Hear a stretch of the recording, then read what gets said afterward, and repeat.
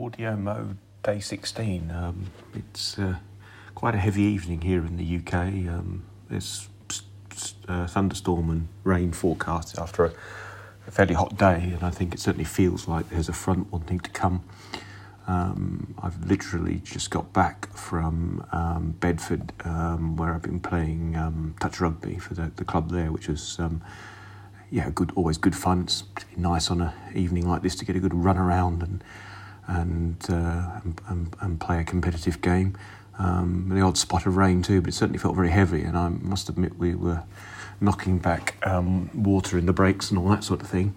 But yeah, it's good fun, and I'm quite pleased how I've picked up the odd injury playing this sport, and luckily all the joints still seem to be working and that sort of thing.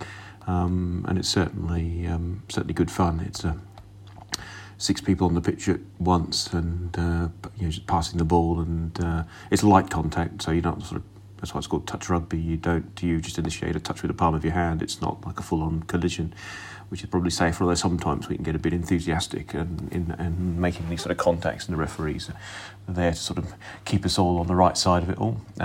This is the second game into a league that I've been playing in now for, must be 15 or 16 years. It's odd that something, it started for me as a lunchtime pursuit at the university. I just wanted to get out of the office. I thought, I'm just going to do it for fun.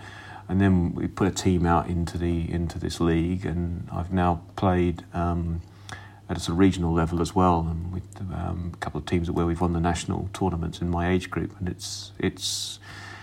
I said I'd stop when I got to 50, but I'm 51, turning 52, and I was like, I'm going to keep going while I enjoy it.